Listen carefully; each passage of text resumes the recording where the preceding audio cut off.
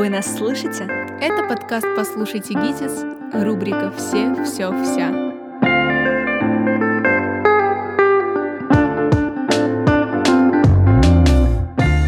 Всем привет! Я Ангелина Тимофеева. А я Яна Теплова. И мы студентки ГИТИСа, которые хотят погрузить вас в атмосферу нашего института И найти ответы на вопросы об искусстве и жизни в целом.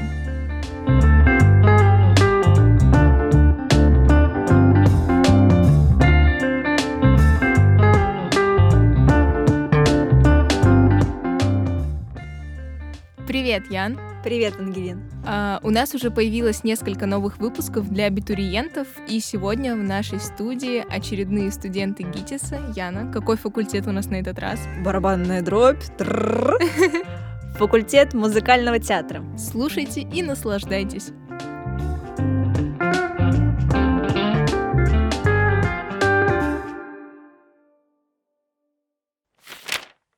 Привет.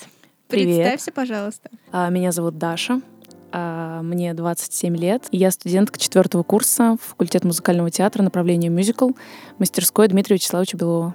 Расскажи, пожалуйста, про свое поступление. Поступала я в 23 года. Сами понимаете, это было очень волнительно. В 23, тем более это было мое второе высшее образование. А на кого ты, получается, училась? Я училась на социального работника. Магистратура была чуть ближе, магистратура была вокальное искусство. И магистратуру я в Москве закончила. То есть во время обучения в магистратуре я уже в Москве немного освоилась. То есть ты из другого города? Да, я из Нижнего Новгорода.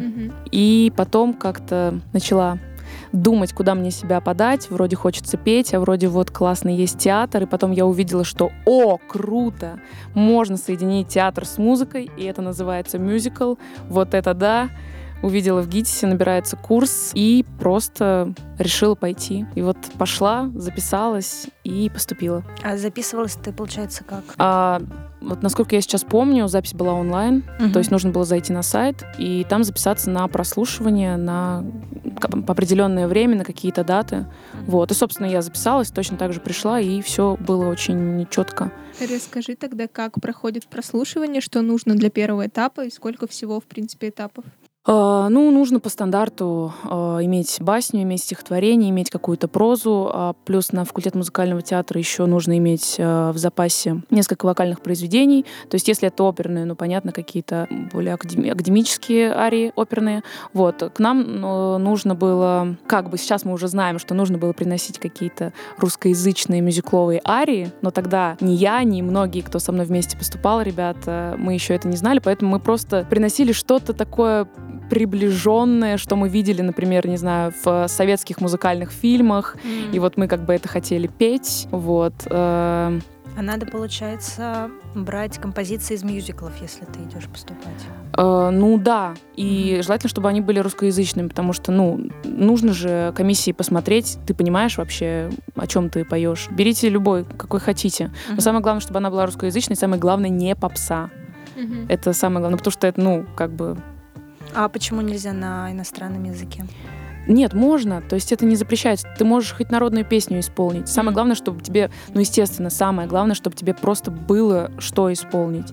Без разницы что. Но если так мы сейчас это послушают абитуриенты, то я советую абитуриентам все-таки искать именно мюзикловые русскоязычные арии. Это будет удобнее. Так, про этапы. Да. Насколько я помню, три этапа. Это прослушивание. Да, 3 прослушивания. А дальше как это называется? Я уже забыла, уже прошло 4 года. На этапы, получается, по десяткам вы запускали? Как именно этот процесс? Так же, как и на актерском факультете или как? Да, точно так же мы, когда было прослушивание именно по актерскому мастерству, мы заходили по десяткам, рассказывали свою программу. Нет, кстати, на каких-то вторых и третьих турах по одному иногда заходили. А уже, по-моему, на 3-м туре и на конкурсе нас уже запускали по десяткам и давали какие-то этюды совместные. Такие самые несложные, просто на сосуществование. Например, представьте, что вы все вместе сейчас находитесь на льдине, и посуществуете просто в этом как-то. А музыку, даже из мюзикла, получается, нужно было приносить с собой, минус, или вы акапеллы пели? Нет, мы приносили ноты, Ну, как бы мы потом приходили, ну, кто-то приходил, может быть, и с минусовками, но потом говорили, что можно принести уже, когда на этап приходишь, там всегда был концертмейстер, ты ему просто давал ноты, и он играл все, что тебе нужно в твоей конкретной тональности. Вот. Хорошо, давай тогда к конкурсу перейдем. Как он проходил? Вот у нас были все направления, да, то есть по актерскому мастерству, по десяткам нас уже отсматривали и снова слушали программу.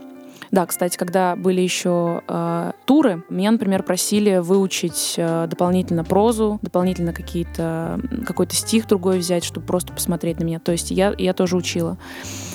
Так, значит, на конкурсе актерское отсматривается по десяткам.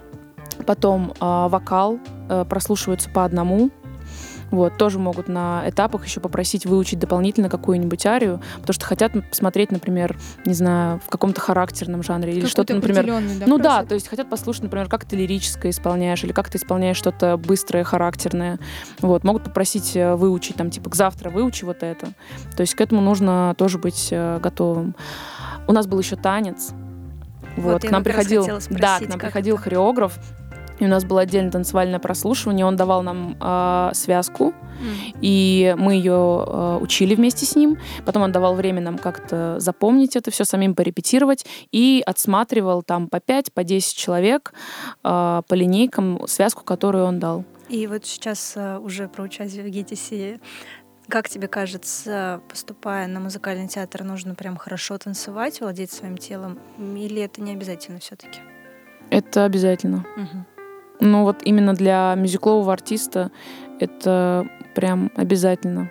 И, ну, допустим, вокал можно подтянуть. Я не скажу, что я была прям очень хороша, то есть я очень многому научилась, да и в танце тоже. Но все равно уметь владеть своим телом, иметь хороший слух и иметь... как это сказать? Не скажешь какие-то базовые актерские способности. Нет, ну, наверное... Самое банальное — талант, как что. Ну, я не знаю. Но вокалом я с самого детства занималась, музыкальную школу закончила, просто это было уже очень давно. И когда закончила школу, я не пошла по музыкальной стезе, я пошла просто на обычное гуманитарное образование. А потом как-то жизнь меня все равно привела в эту сторону. И вот так удачно сложилось, что в ГИТИСе эти оба увлечения, они объединились. Я хочу сказать, что мне кажется, меня взяли после коллоквиума. Ну, потому что я сейчас так вспоминаю, у меня были такие средние очень баллы по сравнению с другими абитуриентами, но на коллоквиуме у меня был высокий балл. Видимо, мне повезло, что у меня было образование, я умела разговаривать. А что тебя спрашивали на коллоквиуме? Ну, спрашивали самые банальные, там, какие твои любимые мюзиклы. И на тот момент там я... Конечно, сейчас у меня уже вкусы поменялись, но тогда я что-то ответила, и меня начали спрашивать: ага, тебе важнее форма или тебе важнее содержание того, что происходит? И мы начали спорить с одним из преподавателей, которые сидели в комиссии. Вот. Но это просто был такой интересный разговор, обмен мнениями о том, что я слышала и что я знаю. И как тебе кажется, как нужно подготовиться к коллоквиуму? Ну... Нужно, банально быть в теме, много об этом читать о мюзиклах, смотреть, какие мюзиклы идут там в Москве, в других городах России, потому что сейчас очень много стало выпускаться по другим городам, очень много хороших мюзиклов. Быть в курсе материала, быть в курсе композиторов, быть в курсе авторов, создателей. Поэтому... Может, ты посоветуешь какие-то источники, где абитуриенты могут найти какую-либо информацию? Да, особенно, я думаю, это касается студентов из других городов, у которых нет возможности посетить театр, где идет мюзикл. У них есть в Инстаграме, по-моему, так он, moscowbroadway.ru, по-моему, у них аккаунт называется. Там можно следить за новостями этого московского Бродвея. Еще есть, в Телеграме, например, телеграм-канал Белтовет, по-моему, правильно звучит. Stage Door. Это такие мюзикловые каналы, которые обсуждают новости в этой сфере. Можно там что-то посмотреть, там много интересной информации выкладывают. А на сайте ГИТИСа были какие-то вопросы к коллоквиуму? Нет. То есть ты идешь И не знаешь, что тебя ждет. Ну да. Мгм. И как бы это, как всегда, происходит. Ты просто всех пытаешься спросить, а что там будет, а как вы, а что тебя спрашивали. На самом деле всем задавали какие-то, совершенно разные вопросы. Не всех спрашивали про мюзикл. Некоторых просто за жизнь. Не знаю, это же, по сути, коллоквиум. Это даже не то, чтобы сколько знаний у тебя есть, а вообще умеешь ли ты рассуждать, умеешь ли ты вообще общаться, формулировать свои мысли. Поэтому как этому научиться? Я не знаю, как к этому можно подготовиться за полгода или за год, но... А можно еще такой вопрос по поводу одежды? В чем Мгм. нужно поступать? Мне кажется, нужно быть максимально нейтрально. По крайней мере, это был мой вариант. Я так старалась. То есть это была юбка, по-моему, черная, туфли на каблучке и какая-то рубашка. То есть ничего особенно выделяющегося. Хотя у каждого абитуриента своя стратегия. Кто-то может, наоборот, пытаться запомниться, запомниться чем-то вот особенным. А волосы? А почему бы и нет? Волосы... самое главное быть просто ухоженным. То есть это самое распустить, банальное. собрать. Как угодно. Это вообще не имеет никакого значения. Когда ты начинаешь рассказывать свою программу или петь, или танцевать, всем вообще пофиг, какие у тебя заделанные, незаделанные, рыжие, розовые, зеленые. Это без разницы. И как тебе кажется, почему нужно поступать в ГИТИС? Не знаю, ГИТИС классный. Кстати, я еще хотела сказать абитуриентам напутствие. Вот это вещь, которую я сама заметила, и очень хотелось бы ее сказать. Все оценки, которые выставляются на этапах и на конкурсе, не имеют никакого отношения к оценкам творческих способностей вас, абитуриенты. Услышьте, пожалуйста. Многие воспринимают на свой счет, что, например, им ставят 100 баллов за актерское, а потом их сливают. И они думают: господи, как мне поставили 100 баллов за актерское, и меня слили, почему я не поступил? Вот. Так это все не важно, потому что в основном мастера подбирают в процессе всех этих этапов, в процессе конкурса, подбирают все равно ансамбль, курс, это все должно сходиться. И тут на конкурсе увидели одно, на этом этапе увидели другое, тут в вокале, тут вот это, тут вот это. И человек может быть, например, в чем-то слабее, в танце или в вокале, но, например, тут он сильнее, и он к этому коллективу, он с ним сходится. И поэтому его, возможно, нужно взять. Поэтому я очень хочу пожелать абитуриентам сохранить свои нервы хотя бы в отношении этого. Не воспринимайте на свой счет. Спасибо тебе большое за советы.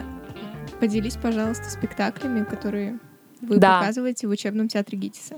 В учебном театре ГИТИСа у нас идет спектакль «Джаз. Девушки и не только». Больше это может быть известно по фильму «В джазе только девушки». Приходите. Потом еще у нас есть спектакль «Фигаро. Безумный день». Мы его играем в театральном центре на Страстном.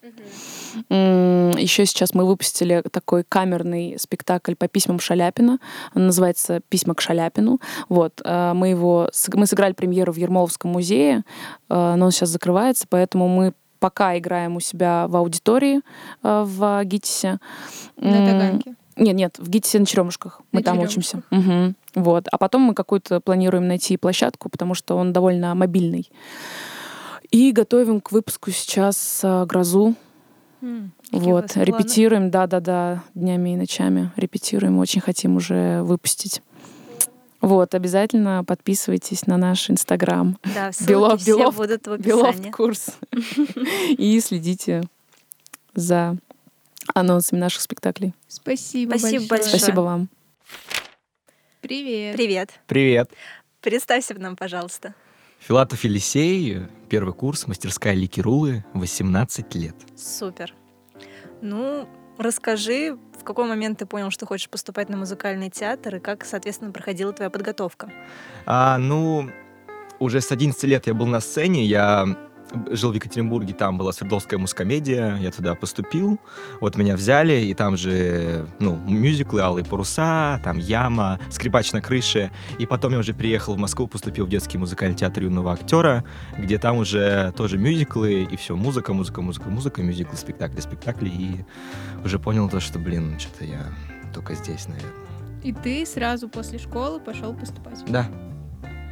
Как это было? Да. Спросите вы, отвечу я вам. Во-первых, очень все давило. С 11 класса начинается эта тема, но вот уже ближе все подходило. И начались туры. То есть явный плюс, ты можешь записать лучшее видео, которое когда-либо, может быть, ты лучше всего прочитаешь. Но у меня было такое лютое истощение от всего, потому что я вроде понимаю то, что это нормально, можно еще лучше, делаю еще, понимаю то, что, тут уже как-то и глаз не горит, тут и вообще под палки. Я ходил на курсы. Подготовительные курсы да, ГИТИСа? Андреева, при Андрееве, да, ГИТИС. Вот, чтобы потом никто не поступил из курсов. Но все ты слетели. поступил. Я-то да. Это знал, что нужно делать. Как проходило именно поступление в ГИТИС? Ты записался где-то там, как я знаю, все-таки онлайн? Открывается запись. Кстати, в ГИТИСе единственная была нормальная запись. Остальные вузы — это было что-то, нечто с чем-то, потому что в ГИТИСе у тебя одна страничка главная, там по абитуриенту, и все. И все мастерские у тебя высвечиваются, и ты можешь выходить, то есть на этом сайте записываться, у тебя всегда показывает время, оповещение, то есть это очень удобно, очень практично. ГИТИС в этом плане самый лучший. Супер. По организации. Для абитуриентов это было просто, как вода в засуху. Муз-театр. Первое было отборочное, то есть там не было ни мастера, то есть кто-то из педагогов, по-моему. Очно, да, соответственно, Из ты поступал? педагогов мастерской, правильно? Да, Мгм. да. Я проворонился записью, потому что бывало такое, то, что звонили, говорили: здравствуйте, мы могли бы его перенести, и ты говоришь: да, конечно, и вот зря я это сделал, потому что потом тебя перезаписывают на какое-то непонятное число, и дальше там очень сложно как-то ориентироваться в пространстве.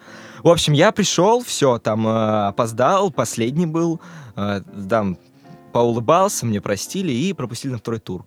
Что, соответственно, нужно было сделать на первом туре? Рассказать о себе, спеть песню и, по-моему, одно стихотворение. Вот То есть, отборочный тур, он просто для того, чтобы отсеять большую часть людей, которые просто: я шел, увидел ГИТИС, мне картинка понравилась, и вот зашел. Чтобы таких людей сразу отсеять.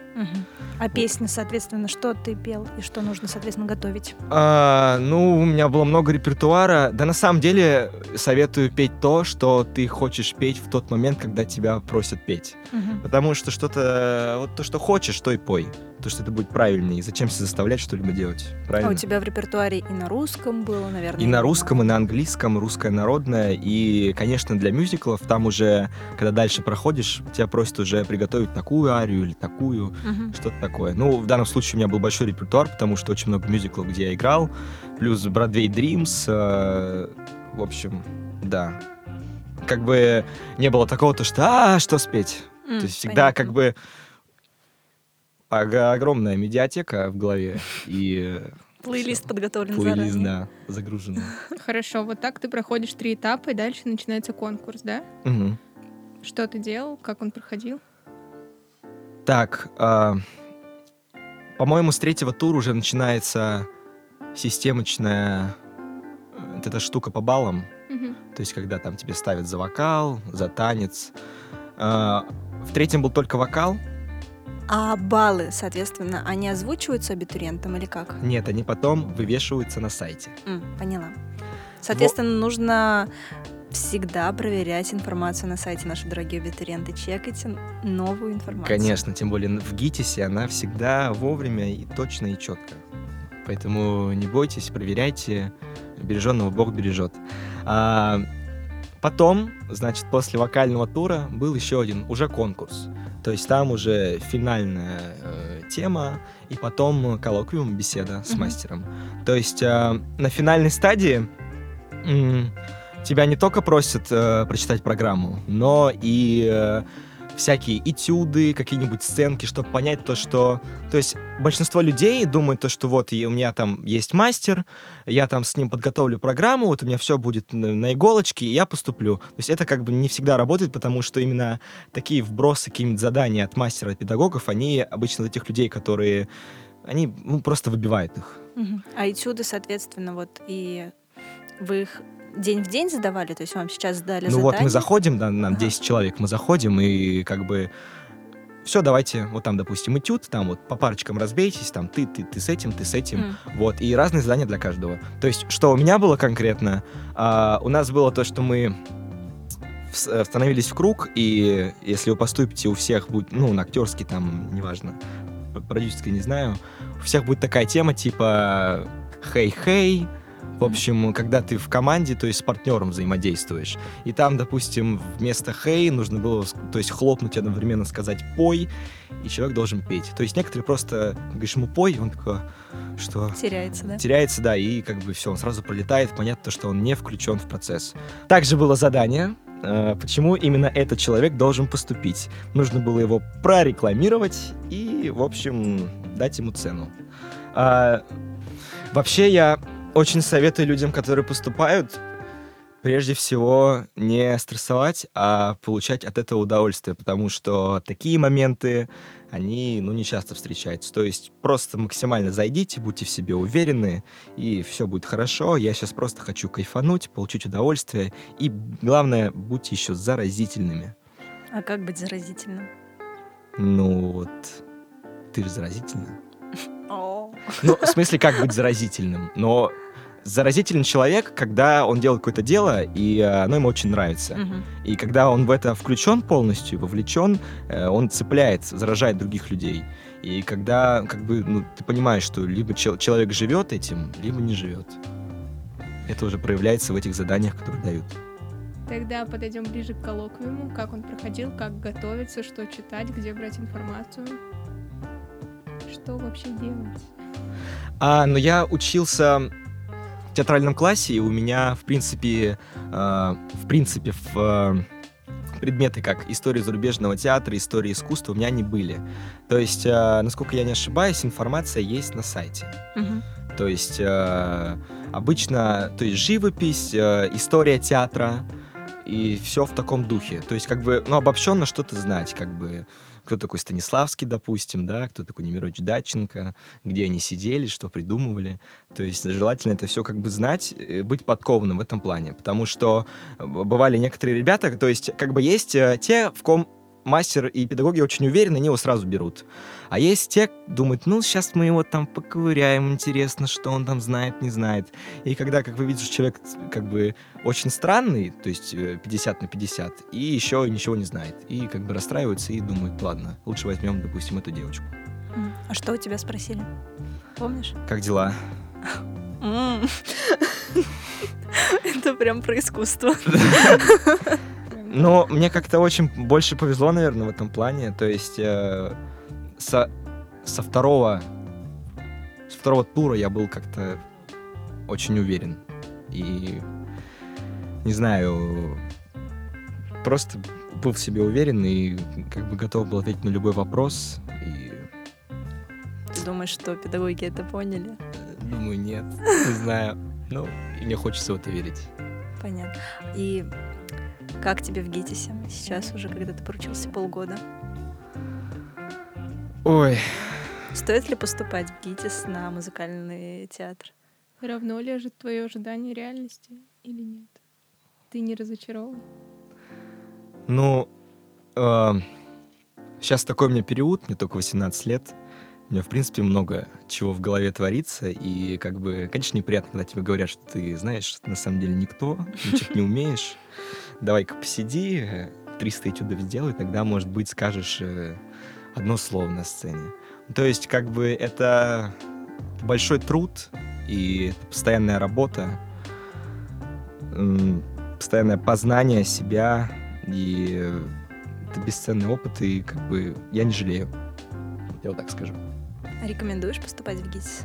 Если вы этим больны, если вы хотите, если вы готовы рвать, если вы знаете, если вы чувствуете, что вы особенный, то, конечно. Но попробовать в любом случае стоит. Расскажи еще, пожалуйста, про танец. Соответственно, был ли у вас танец и как это проходило во время конкурса именно? Да, про танец. Мы пришли, то есть тоже было, всех разделяли по группам, мы там 15 человек зашли, и за 10 минут нам нужно было выучить связку из, допустим, какого-то там мюзикла, кабаре. С хореографом вы? Да, получается, то есть она учили? показывала нам связку, все выучили, все, и пошли наверх. М. То есть тут буквально то, о чем я говорил, включение в процесс, то есть у тебя есть только 10 минут, то есть ты понимаешь, ты поднимаешься на 3-й этаж, сидят все, и ты не можешь как бы облажаться. Ну да. И ты в этом все, выходишь, танцуешь. Но это... Ну, у меня Broadway Dreams, он также такие же кастинги проходили, поэтому как бы я к этому был готов. Мгм. Вот. И еще вопрос, соответственно, вот к первым турам, когда ты приходил, ты на флешке приносил минус, или ты ноты, или вообще акапелла, как, соответственно?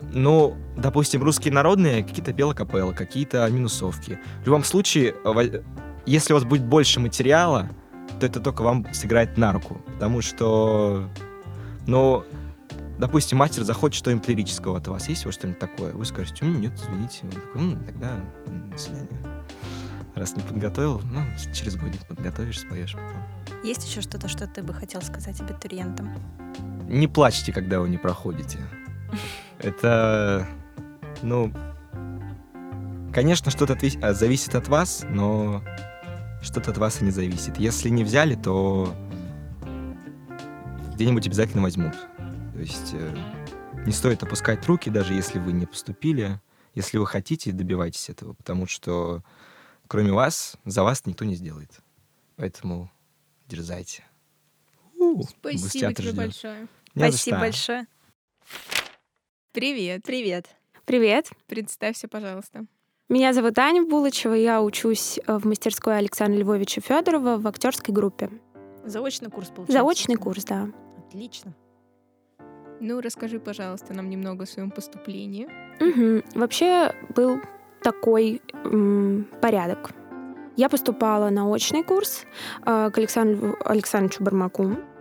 И прослушивание проходило на очный курс. Было там 3 этапа прослушивания, проходили они в Новых Черемушках. Они сразу проходили очно или были какие-то Они онлайн? проходили очно, но заранее мы записывались. На сайте были ГИТИС прослушивания. Все это можно найти на сайте основном, официальном. Поэтому там делаешь запись на определенный день, на определенное время. Запускают по десяткам. Приходишь, распеваешься, дают аудиторию на подготовку. Потом заходишь в небольшой зал. Там сидят комиссия. И как-то так просят тебя спеть. Вообще, как у меня получилось, я все 3 тура пела. И чтецкой программы у меня не было. А вообще спрашивают чтецкую программу? Вообще на прослушиваниях спрашивают. Кого-то спрашивали, кого-то почему-то не спрашивают. Просили в процессе, первый просто я спела, первый тур. Потом мы смотрели списки тоже на сайте. Смотришь список, если так, то приходишь на следующий тур, уже тоже пишут, какого числа ты приходишь, и ты приходишь к определенному времени. А вообще у тебя была подготовлена чтецкая программа? Да, заранее все было подготовлено, конечно. Кого-то, я еще раз повторюсь, спрашивали, поэтому всегда нужно быть готовым. Все это заранее нужно готовить. Часто спрашивают вообще, что тебе нравится, что ты слушаешь, и так далее и тому подобное. В общем-то, как-то так. 2-й, 3-й тур у меня тоже были песни. Нужно подготовить, сразу проговорить про это. Программа должна быть как готовиться к конкурсам. Она должна быть эффектной и должна показать твои данные. В любом случае оценивают, тем более на прослушиваниях, именно данные вокальные. А как тебе кажется, обязательно именно и на русском, например, и на английском? Обязательно. Мы академисты, у нас больше академическое направление. Это арии на итальянский, французский язык, немецкий язык. Конечно же, русский. Лучше готовить, как я считаю, это ария русская, ария зарубежная, романс русский, романс зарубежный, еще современное произведение и народную песню. Чаще спрашивают народные песни вместо современных. А так, на самом деле, комиссия всегда дружелюбная. И частый такой вопрос, ты заходишь, представляешься, и тебе говорят, что ты хочешь нам исполнить. И ты исполняешь то, что тебе нравится. Могут попросить еще что-то исполнить, могут не попросить. Вот. А можно такой вопрос? Ты акапелла пела или как? Нет, конечно, у нас был концертмейстер. К сожалению, никаких репетиций с концертмейстером нет, но на самом деле это, мне кажется, проверка на стрессоустойчивость тоже определенная. Концертмейстеры все хорошие, сразу ты даешь им ноты, они просматривают. Если есть какие-то замечания, там, мне можно, пожалуйста, вступить, например, у меня укороченное вступление. Тебе просто показываешь, и концертмейстер всегда идет навстречу и начинает с того места, откуда тебе нужно. А с минусом можно прийти? Это не приветствуется, потому что все-таки академический вокал требуется, поэтому мы всегда под аккомпанемент. Вот. С минусом, нет таких вообще вариантов. Понятно. Дальше, после 3 этапов, у тебя, получается, был конкурс. Да. Как он проходил? Потом мы приходим на вступительные испытания. Как раз сейчас, я думаю, можно уже говорить о заочных вступительных испытаниях. Ты приходишь, тоже определенный день, определенное время, готовишься. Также выделяется, тоже запускали по 10 человек. А ты сама записывалась или тебя уже назначали? Нет, там после уже прослушиваний есть определенный день, и все приходят в определенный день. Когда ты приходишь к ГИТИСу, тебе говорят, что есть группы такие-то, такие-то. Ты находишься в такой-то группе. И ты заходишь уже. Вот. Конечно, приходилось иногда подождать, но ничего страшного, это стоит того. Вот. Ты приходишь туда, также представляешься, тебе, опять же таки, чаще всего спрашивают, что ты хочешь исполнить или что у тебя есть. Вот. И тебе говорят либо сами участники комиссии, либо ты уже выбираешь и исполняешь. Естественно, нужно показать свои данные, свою, тоже актерскую часть тоже нужно показать. Что входит в актерскую часть? Это больше на вступительных испытаниях по вокалу. Ага. Это больше, как ты чувствуешь это произведение. То есть там нельзя какую-то драматичную арию петь весело, там, с задором и так далее. То есть все очень просто, главное чувствовать и... Твое понимание. Да. Вот. По вокалу как бы все. А можно вопрос по поводу одежды? По поводу одежды. Вообще лучше, конечно, в разных мастерских по-разному. На очное я пришла в концертном платье. Мне сказали, ты чего, ты пришла в актерский вуз. Ты же не на концерт пришла.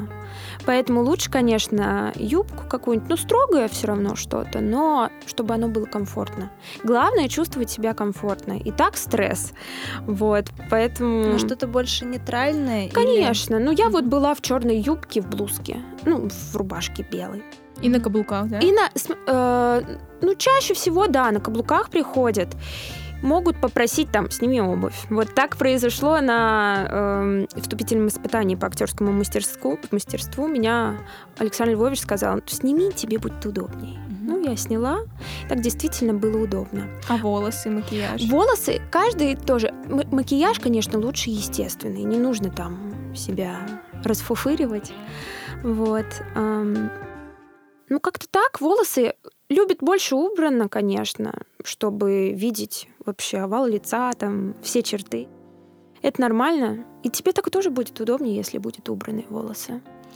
Вот. По актерскому мастерству я также пришла. Я была абсолютно в той же одежде. У нас было что-то 2 дня перерыв. А может быть и 1, я не помню. Вот. Приходишь, меня спросили, что ты пела на вокале? Я сказала то-то, то-то, меня попросили спеть то же самое и задали задачи. Задачи могут меняться в процессе пения. А что такое задача? Тебя например, у меня была ария «Снегурочки», и мне сказали, там такая ария, что девушка воздушная, такая вся любовная, любовная какое-то плохое слово. Вот. В общем, молодая девушка, которая пришла в новый мир, и ей все нравится. Мне сказали, сделай так, что тебе ничего не нравится. Полностью параллельно тому, какое есть в этом произведении. Как-то старалась. Мне дали какую-то, сидушку от стула и сказали, 3 пол ей. Ты моешь пол и всех ненавидишь. Как раз я сняла эти туфли свои. рухнула на пол и начала тереть пол и петь, как будто я всех ненавижу. Вот. Посмеялись надо мной, конечно. Но ничего. На самом деле, по поводу волнения, когда ты выходишь на сцену, все прекращается. Ты уже думаешь, что нужно действовать здесь и сейчас, нечего мяться, показывай все, что ты можешь. Поэтому вот так. Вот, я спела, мне сказали, что ты читаешь. Нужно подготовить басню, стихотворение и прозу. И лучше, как я считаю, готовить также по 2 произведения на каждый жанр. Вот. И ты говоришь, что у меня есть, и все, и тебе говорят, исполни ты это, расскажи это. И ты начинаешь рассказывать, и тебе также сыпятся задачи. У меня было стихотворение, мне говорят, нету такой любви тушновой. И мне Александр Львович говорит, ну вот ты мне доказывай, что нет такой любви. Вот доказывай. А я сейчас уйду. Ты должна меня остановить.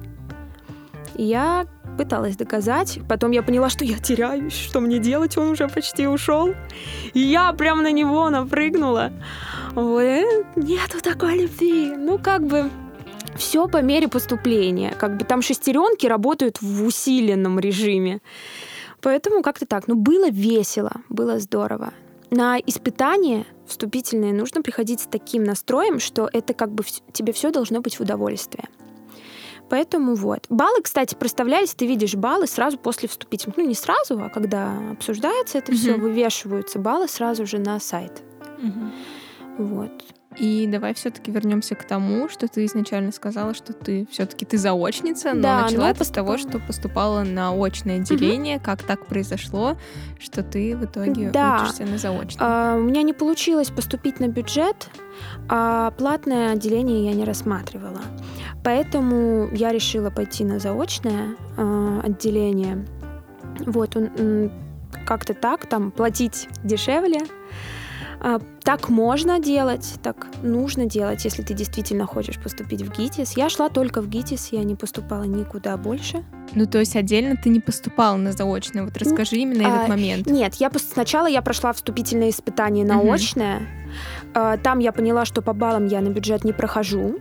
И я позвонила в деканат, сказала, что так-то, так-то. Можно ли поступить на заочное? Меня сразу же без прослушиваний перекинули на вступительные испытания. Ну, то есть по твоим заочки. баллам посмотрели и... Да, ну вообще не по баллам, там по прослушиваниям был просто как бы список тех, кто проходит. А баллы не рассматриваются там больше. Ты как бы заново же все проходишь. Поэтому вот, мои документы, то, что я отдавала, ну вообще это проходило онлайн, я отсылала все свои документы сканами. Вот, на почту. На почту или на сайте мы прикрепляли. Вот. И там уже сразу все перекидывается на заочное, и все просто. Там как раз-таки назначаются дни, и ты приходишь в определенные дни. А ты сказал, что ты рассматривала только ГИТИС для себя. Почему? Да. Я не знаю. У меня есть знакомые, которые здесь учатся, и по их рассказам здесь невероятная атмосфера, и это действительно так.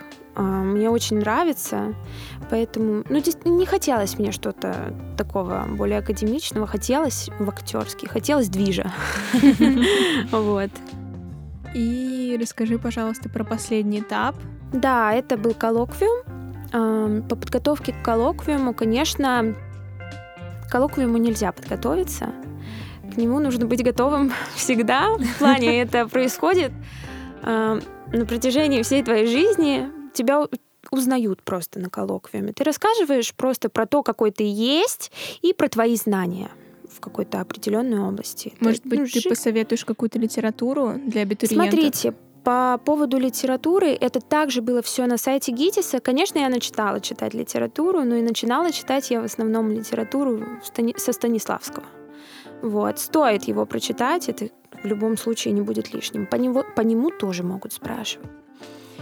Чаще спрашивают там, могут спросить, сколько опер там у такого-то композитора. Что ты слушаешь? Каких ты слушаешь певцов? Каких исполнителей? Чаще спрашивают, каких ты слушаешь исполнителей именно твоего типа голоса. Поэтому ничего сложного на самом деле. Ну, для знающих людей, наверное. Да. Ну, ты просто тоже нужно быть раскованным в любом случае.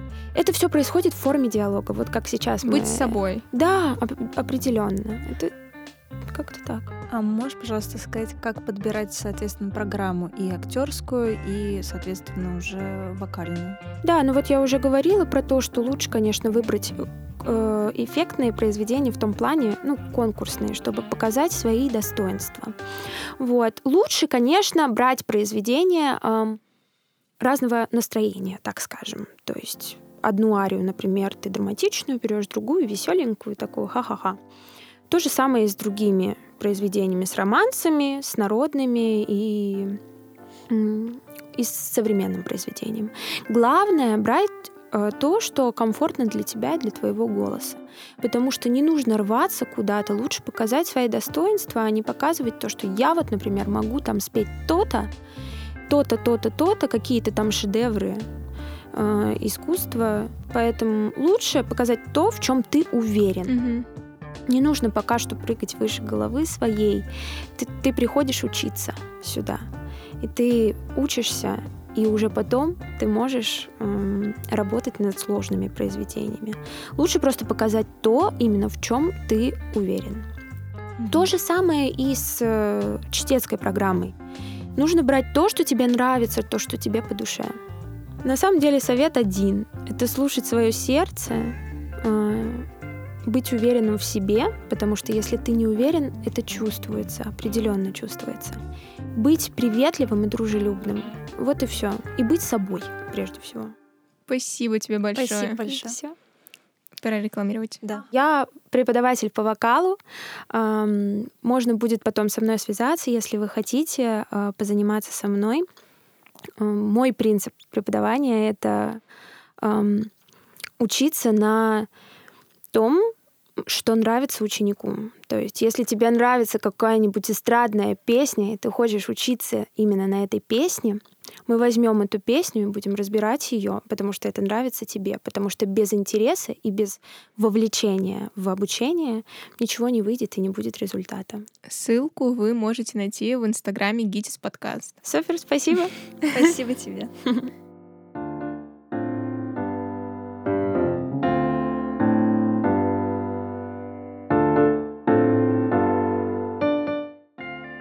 Яна, как тебе наши студенты? Ну слушай, я получаю огромное удовольствие общаться с ними, потому что, конечно же, поступление на музыкальный театр не сравнится с поступлением на продюсерский, о котором мы, кстати, тоже скоро поговорим. Да. Поэтому следите за новостями и не пропускайте наши новые выпуски. Ну и что же, подписывайтесь на наши социальные сети. В инстаграме Гитис подкаст, ВКонтакте и Фейсбуке подкаст «Послушайте Гитис». И обязательно рассказывайте о нашем подкасте своим друзьям, если вам все понравилось, чтобы как можно больше людей узнали о нас. Слушайте Гитис. Такой разный подкаст.